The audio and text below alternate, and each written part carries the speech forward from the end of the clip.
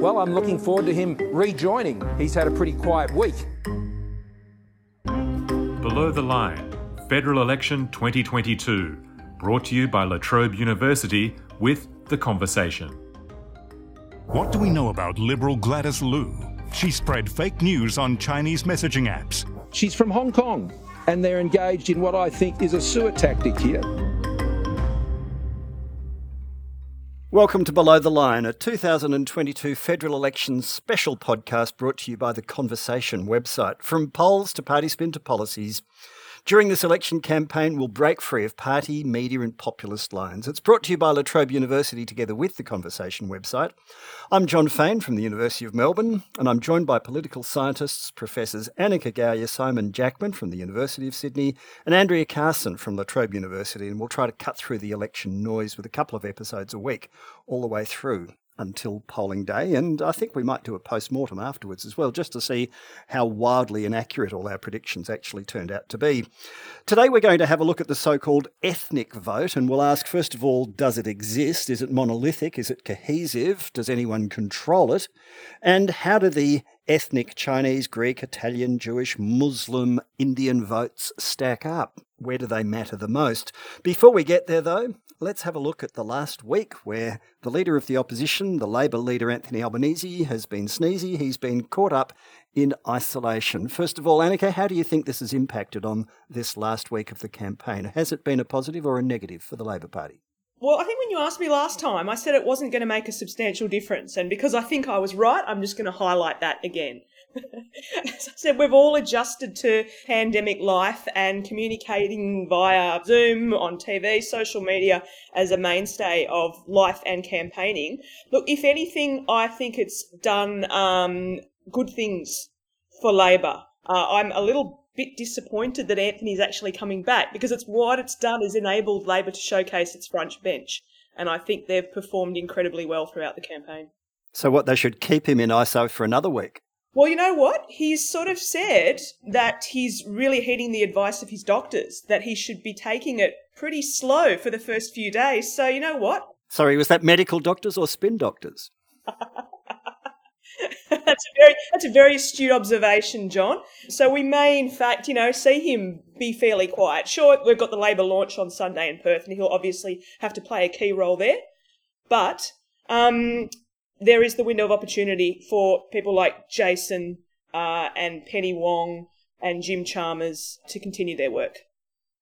Carso, how have you measured it in terms of media appearances? Of course, he's vacated the field. The Prime Minister had a bit of a dig at him, saying, well, when I was in COVID ISO, I was busier than he's been. I think most people go, oh, come on, different people experience COVID in different ways. But from a media point of view, as Professor of Press, how have you seen it?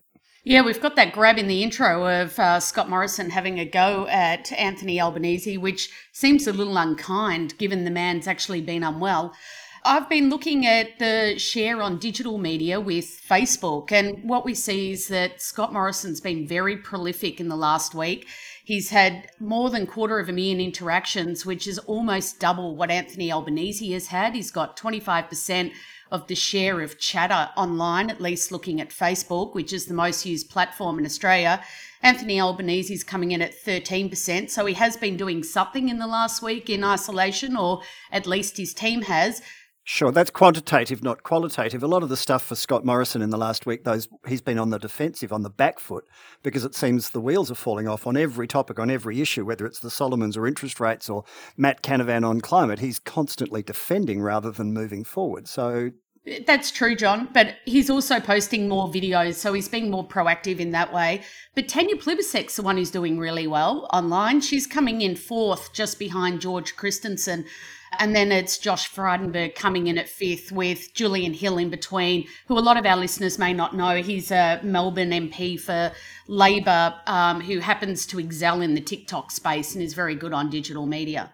Well, he's very funny. Simon, how have you seen this last week and this remarkable phenomenon that it seems just about everything that the Liberal Party are trying to push seems to be blowing up in their face? For me, it was back to the future. It took us back to the small target elbow that we had over the bulk of this cycle, and a government that found itself on the back foot, having to explain away repeated bouts of bad news. The week started in the aftermath of the Solomons announcement with Penny Wong landing some solid blows. We had perhaps only political junkies noticed it, but I thought a cut-through performance from Jason Clare, consistent series of strong media appearances from Jim Chalmers, who I think really landed some nice one-liners, nice cut-through grabby retorts in media interviews, some of them up against opposite numbers from the coalition. And then by the end of the week, we had the inflation numbers. And it was a week that I think, you'd give the week to Labor when their leader was in ISO, and prompting that remark from Morrison. The betting markets, for what it's worth, have largely almost totally recovered back to the position they were at the start of the campaign, where it was being scored roughly a 70-30 proposition for Labor after that bad misstep by Albo and Launceston on the very opening morning of the campaign. That dropped to briefly to be 50-50. It's now almost all the way back to being a 70-30 election. And the polls too, John, last little bit of data.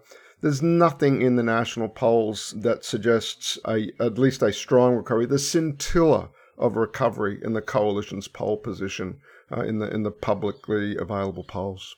All right, we need to move on. We're going to talk about the debates about debates, and there's been some candidate debates and some policy debates coming up and so on. But our main course for today is to have a look at the so-called ethnic vote. Is there such a thing? Is there a Chinese, Italian, Greek, Jewish, Indian, Muslim vote? Is it cohesive? Does anyone direct it?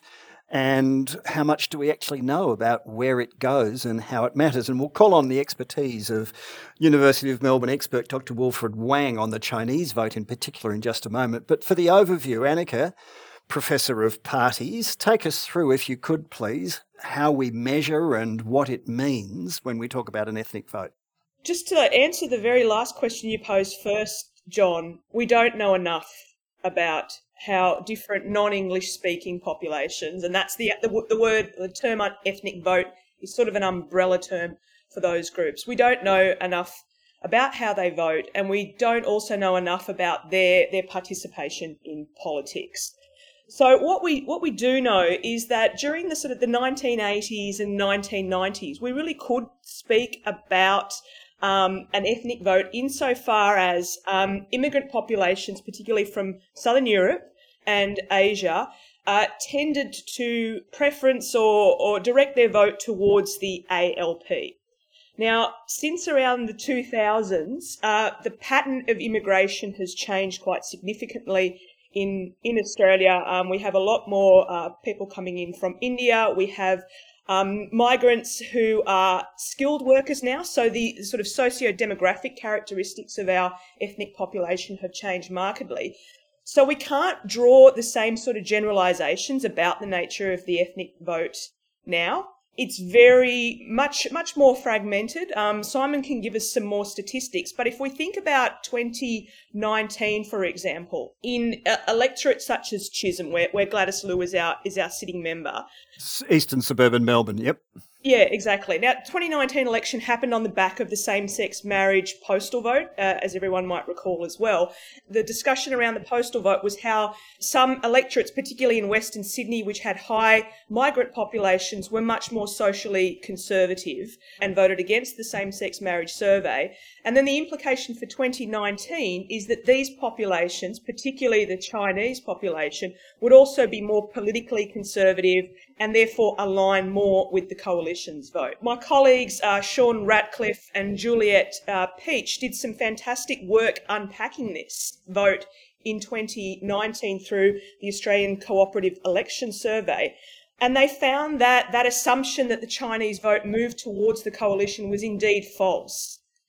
Chinese voters didn't change their preferences towards the coalition in any greater numbers than the Labor Party did. So coming into 2022, John, it's a much, much more complex picture of what the ethnic vote is, how different constituencies or communities vote in different parts of Australia, and whether or not there is a general allegiance with either the Labor Party or the coalition.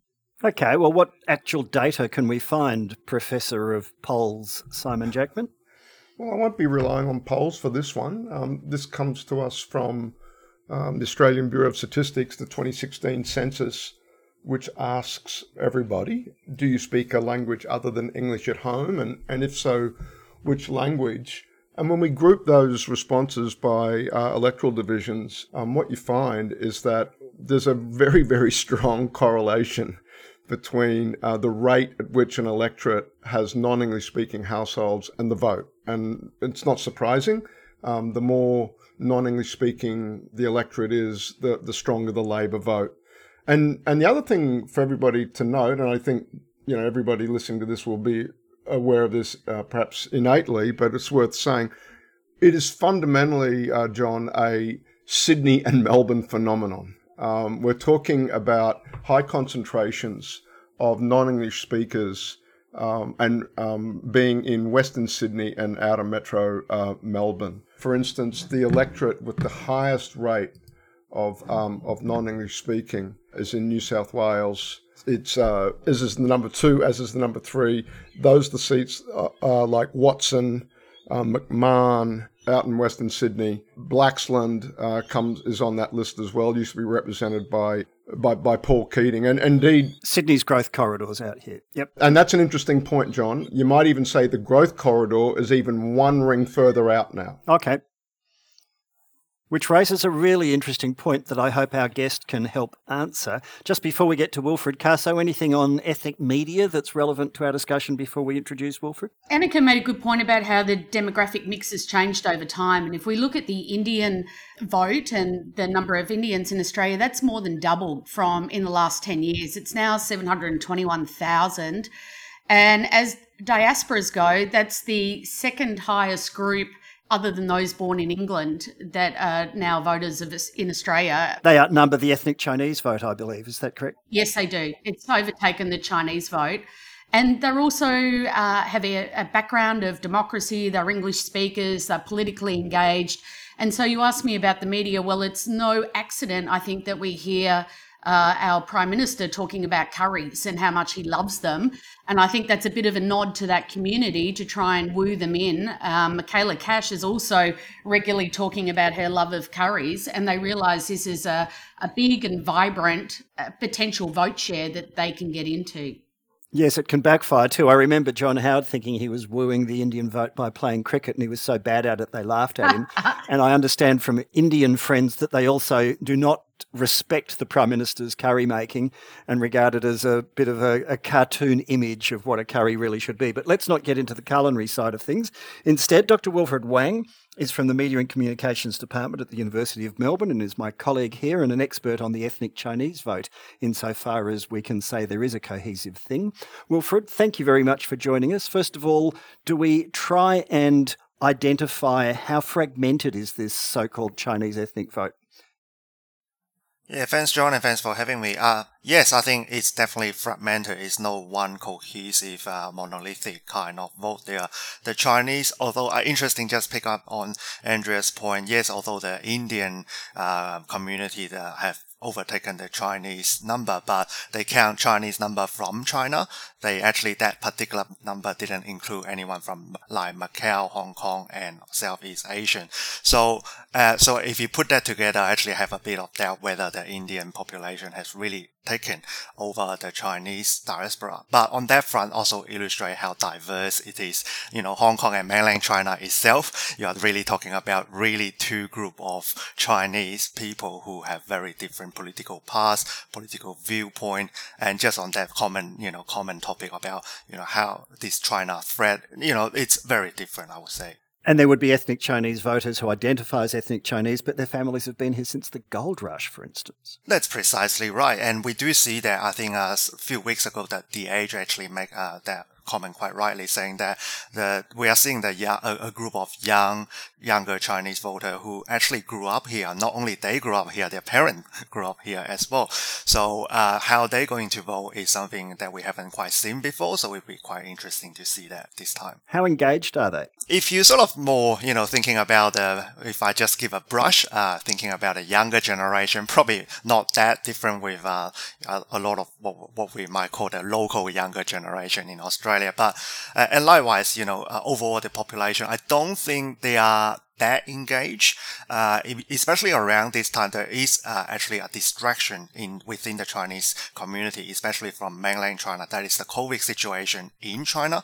So I actually compared the kind of online WeChat discussion with last time, 2019. Actually, this time around, there are less coverage discussion on WeChat about Australian election, comparing to last time. But there are actually a lot more discussion about, when Shanghai can be, unlocked, if you like, whether there's another lockdown. So I think that huge distraction actually have pulled away some people's attention. With that said, there are always, very active people. I think especially just over the past 2 days when Kevin Rudd was walking down Box Hill, that actually attracted quite a bit of traction, whether you like him or not, or Labour supporter or not, that actually was quite a bit of traction. So I won't say there's a huge engagement, but, as we are getting close to the election, we will see more attention from the community. I grew up in the Jewish community here in Melbourne, although I'm not an active religious Jew anymore, but it very much was the case back when I was growing up that there were certain leaders and pivots in the community. There were opinion setters and sometimes even religious leaders, rabbis, who would sermonize, telling people this is how you should direct your vote, this is what's best for the Jewish community. Does the same thing happen in the Chinese community? Oh, definitely. At least that's based on, that's what a lot of political party, the major party, are actually betting on that. Some of our politicians, including the sitting member of Chisholm, like Gladys Liu, has been quite targeting different community groups, like business groups, older Chinese community, for example. I will expect her political opponent will be doing exactly the same. And Chinese people, especially those who are more vulnerable, like older generation or new arrival, yes, they do tend to, if you like, follow those community as a collective kind of decision making, as a collective trend of moving. With that said, again, the Chinese community is extremely fragmented and diverse. So you are not only looking at one or two, community leader. You are really looking at a lot of them, and some of them, I actually have no idea who they are as a Chinese Australian myself.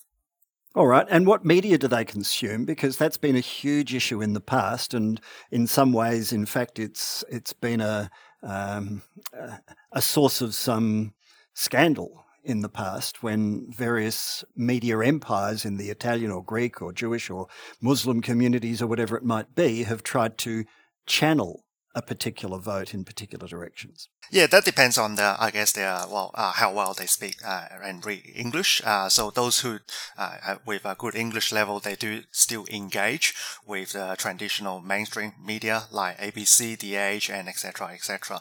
Obviously, if the English is an impediment to their ability to access information, for example, then yes, WeChat has become, as we all know too well these days, that has become the main channel for source of information. And so and with that said, those who are good with English actually do look at both sides as well. So it's not just because they can read English, so they only look at the Australian English one.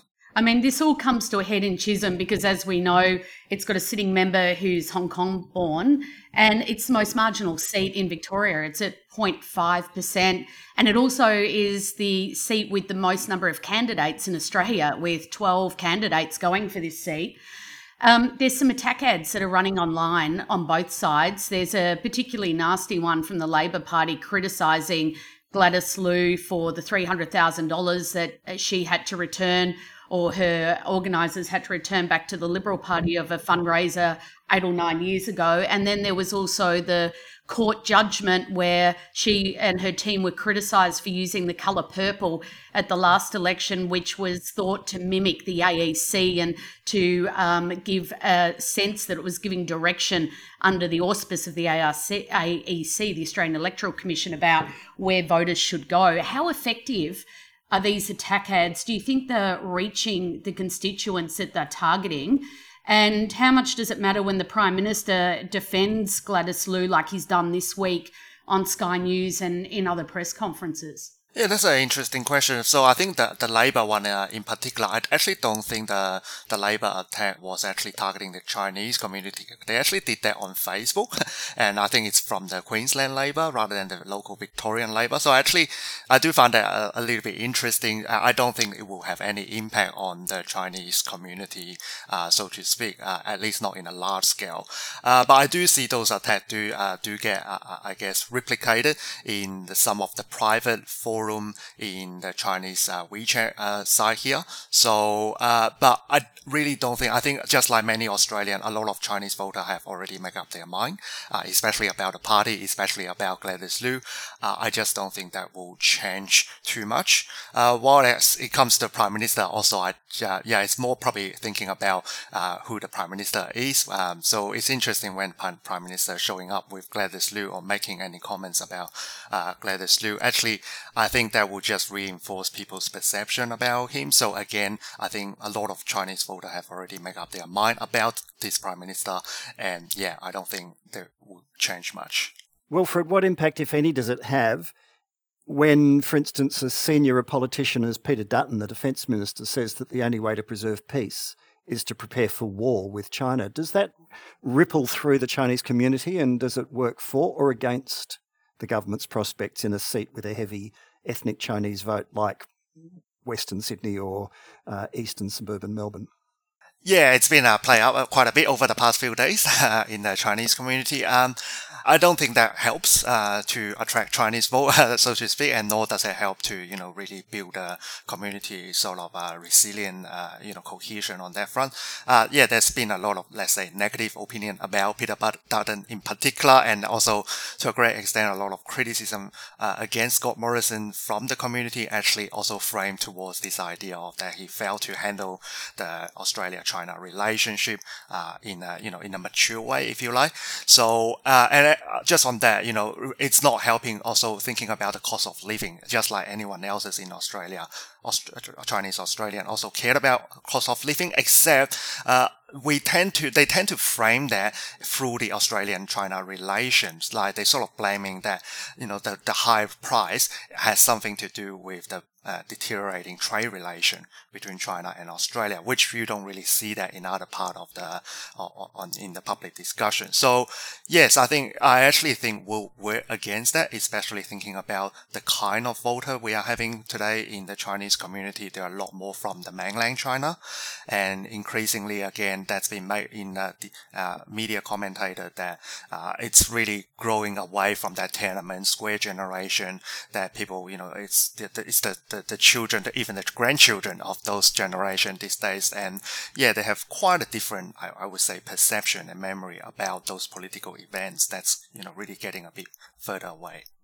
So is there a difference between the parents and the children in how they vote? Sorry, the parents who settled post-Tiananmen Square, for instance. We've seen with the wave of Vietnamese migrants, we've seen it with the wave of Greek migrants, the wave of Italian migrants, Turkish migrants, anything you care to look at. The parents seem to have one level of affiliations, but the children develop sometimes quite different ones. Is that happening in the Chinese community too? Yes, I do. Actually, over the time, trend, we normally think about, especially in the 90s, that will be more, Chinese vote will more in line with ALP.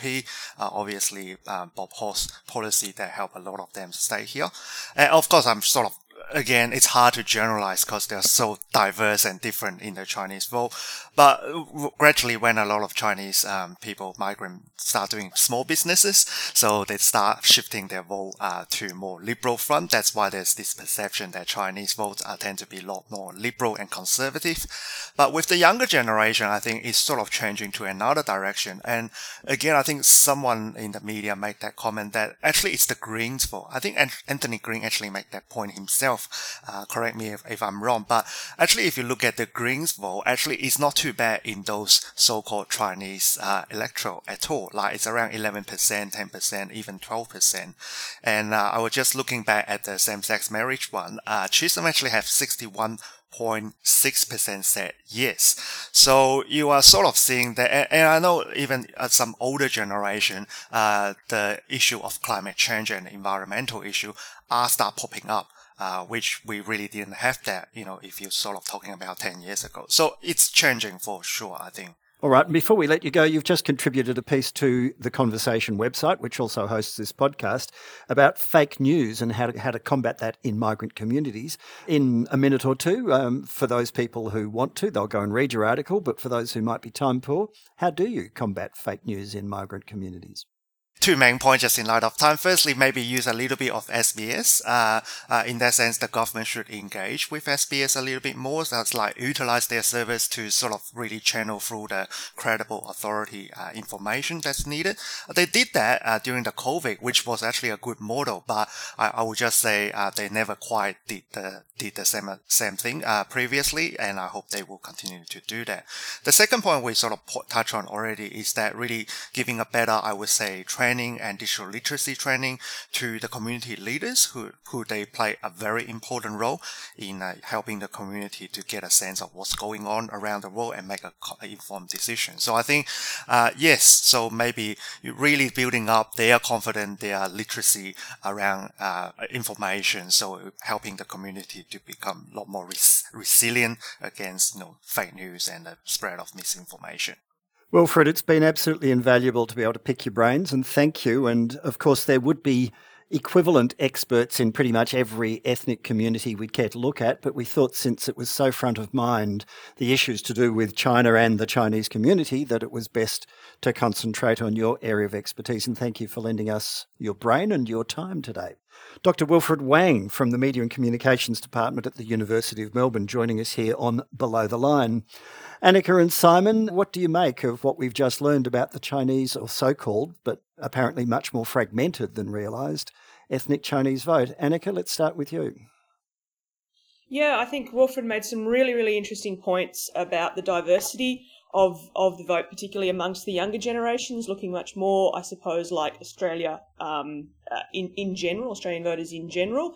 And I also think the point about the community leaders is a really, really important one, because we're seeing political parties trying to exploit this idea that ethnic communities can be influenced, because they haven't been socialised into the political system, because they are tight-knit, geographically concentrated communities. So we see those tactics being employed by party leaders. We've also seen them being employed when we think about branch stacking in political parties as well. So there is a really sort of complex relationship there between the vote, but also the participation of ethnic Australians within political parties. And parties, we've spoken about them in terms of their hostility to women. I would say political parties are an even more hostile space for people of non-English speaking backgrounds in Australia. Simon? A couple of observations. One is the diversity argument always, I think, is one worth paying attention to. John, the fact he didn't bite too hard on your question about the way the China debate plays in those households, making the, I think, really helpful observation that cost of living is just as salient an issue in an ethnic household, a non-English speaking household, as it might be in an English speaking household. And I think that's a point really well made. Yes, it certainly piques my interest, and can't help but think how the talk about China as a strategic competitor, how does that play in, one of Australia's largest non-English speaking segments? The other little piece of data I'd throw on the table here, there are only 11 electorates in the country where the proportion Chinese gets above 10%. We're not talking as yet 20, 30, 40% of the electorate being Chinese speaking or Mandarin speaking. The way I'm using the term there is actually ensemble, Mandarin plus Cantonese and other dialects. But it is very much concentrated. And there's only, Menzies and Chisholm make the list, but the rest of that top 10 is all Sydney. So it's 8 Sydney seats and 2 Melbourne seats that we're talking about here. And the most Chinese-speaking electorate in the country is Bennelong. I think it's a great embarrassment for Australian political science that we don't understand better the way that the concentration of non-English, of Chinese speakers in an electorate like Bennelong, from Howard's demise forward, or over the period that Howard held the seat, through him losing the seat quite spectacularly in 2007 and onward, Bennelong goes against the grain. Yes, it's 17, 18% Chinese speaking, but as a Liberal seat, cuts against a stereotype that non-English speaking it was good news for Labor. There's a couple of PhDs in this, because one of the phenomenon we're also seeing now is the maturation of some of these politically savvy ethnic community candidates coming into the party political system and seeking pre-selection, occasionally winning, occasionally failing, but either way starting to sharpen their elbows and make their presence felt. And I'd expect between this year's election and the next one, we're going to see a lot more of that. And our parliament, which is remarkably white bread, compare it to Canada. I mean, Canada's got, there's a minister in the Canadian government who was an Afghan refugee. There's a minister who wears a turban. There are ministers who wear hijabs. There are people in the government, not just the parliament, but actually on the front bench and in the government ranks who represent the ethnic diversity of Canada, which is on a similar profile to ours. But in Australia, they're remarkable for their absence rather than their presence. Look, we've given it a really good, thorough look, in particular from the Chinese perspective. We'll see where we get to between now and polling day, whether or not some other issues arise. We're well over time and we need to move on. We haven't looked at the Middle Eastern bloc, the Jewish vote, supposed Greek, Italian and so on. All of those are fertile ground, but we're running out of time, so we need to move to our final course. We've done the entree, we've done the main course, now let's get to dessert. There's been a whole lot of debates about debates, and we're starting to see in just the last few days and the next few days some candidate against candidate debates and some minister and shadow minister debates. Carso, first of all, how important are these when they're played out on the public sphere? Some of them are televised, some of them are just in town halls. Well, I think it's good for democracy, for communities to be able to hear who might be representing them and to hear what the incumbents got to say. And so on radio in Melbourne yesterday, we had Gladys Liu up against Karina Garland, mainly talking through the radio. Did you hear it? How did it go? I did hear it. I thought it was a little unfair, actually, because you've got a very polished media performer, host in the form of Raph Epstein, with two political candidates, one of them the incumbent, that haven't done a lot of mainstream media experience. Well, that's their problem, isn't it? How they present themselves is up to them and their party and their managers, their wranglers. Yeah, you would say that, John, but it felt pretty awkward listening sometimes, that they went across party detail, and when they were was fairly scant. But is there a winner or a loser? In my mind, I thought the incumbent did a better job, actually. Okay, yeah. I guess it's in the eye of the listener, or in the ear of the listener. Mm-hmm. Zoe Daniels had a debate against Tim Wilson in a town hall setting. It wasn't just the two of them, though. There was a whole... That's right. It was the other candidates. I didn't hear that one, but I think it's good that they're out there in the community and they're letting those that are voting for them hear what they've got to say for themselves. And Simon, there were similar debates up in Sydney. Allegra Spender and her opponent Dave Sharma were up against each other also at a town hall. How'd that go? It was the Sydney Cricket Ground. Oh, sorry, I didn't realise it was in a religious setting. In the members. So yes, nailed it. Sacred. Look, what was really interesting to me, like so much of these, and I do have to declare the conflict of interest again, that I am doing some consulting for some of the C200 group. Just the way the media reaction to these candidates, the Australian and some of the other Murdoch mastheads, News Corp mastheads, just running so hard, both in op-ed space, but also from sort of news of the day stories about what a disaster it would be if independents were elected. That's a good point, Simon. It's occupied the front page of the Adelaide Advertiser today, where the seat of Boothby, with Joe Dyer, who's one of the independents, contesting that, with the furore over whether she's a dual citizen or not. Oh, that old chestnut coming up again. How can anyone be so silly as not to sort that out before they announce their candidacy? Sorry, rhetorical question. These debates, unless there's a knockout blow, and we've got the Treasurer and the Shadow Treasurer debating at the National Press Club in the next few days. So if these are just bits of set political theatre, Andrea, why do people bother, and what does it tell us if there's more and more of these debates as we get to the finish line? Well, I think the most telling thing is about how readily the Prime Minister wants to have these debates. He's already said yes to a proposal by Channel 9 for a May 8th debate, which would be prime time on the 60 Minutes time slot. That's on Mother's Day. Not sure the audience wants to see that, but certainly the politicians want to do this. And usually what happens is that the incumbent doesn't want to have a debate because they don't want to elevate their opposition to the same level unless, of course, they feel like they're behind. And then they want every audience that they can possibly get. Another one that's quite telling is the Treasurer, Josh Frydenberg, has proposed a television debate up against his Climate 200 candidate, Monique Ryan. She's said no, which I think is probably wise because that's a very big theatre. But the fact that the Treasurer is so keen for that tells us that he's worried. So he's taking on Jim Chalmers at the Press Club. He's daring or challenging his rival in the seat of Kooyong. You're saying this tells you that their internal polling tells them they have to go out there and try and recover lost ground. Exactly, John. They know they're on the back foot, doing their best to get whatever voter's attention that they can. Can I just sort of draw everyone's attention to Slovenia? I know it's a very odd thing to say at the end of an episode of Below the Line, but Slovenia had its parliamentary election 24th of April. And they had the most interesting and ludicrous debate amongst all of their party leaders. So they had 12 people on stage, not just the main two.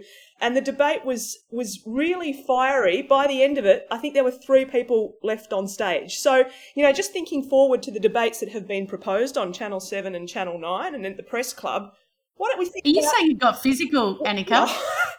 Well, one candidate stormed off the stage, tripped over the podium and crashed off the screen. Apparently he was unhurt, but I think it made for very good television. So I'm just... There's the insiders playoff this weekend. Yeah, it's Political Survivor. Vote them out and off they go. They're taken out and pushed off into an abyss. Just proposing to shake things up a little bit. Why don't we invite a few more people into our national debates and see what happens?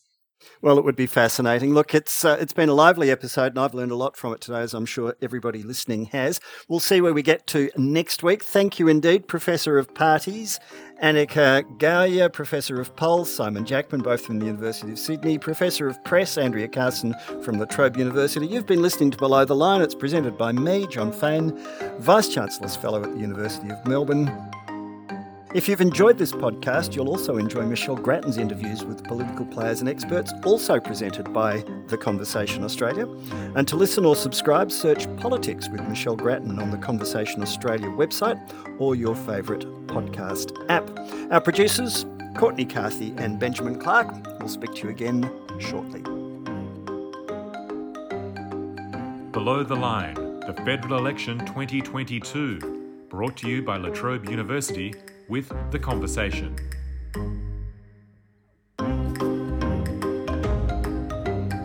Mr. Howard called me to offer his congratulations. The people have spoken, but it's going to take a little while to determine exactly what they've said. You obviously enjoyed hearing it, so let me say it again. The Government of Australia has changed. We have every confidence that we will form a coalition majority government in the next round. I have always believed in miracles.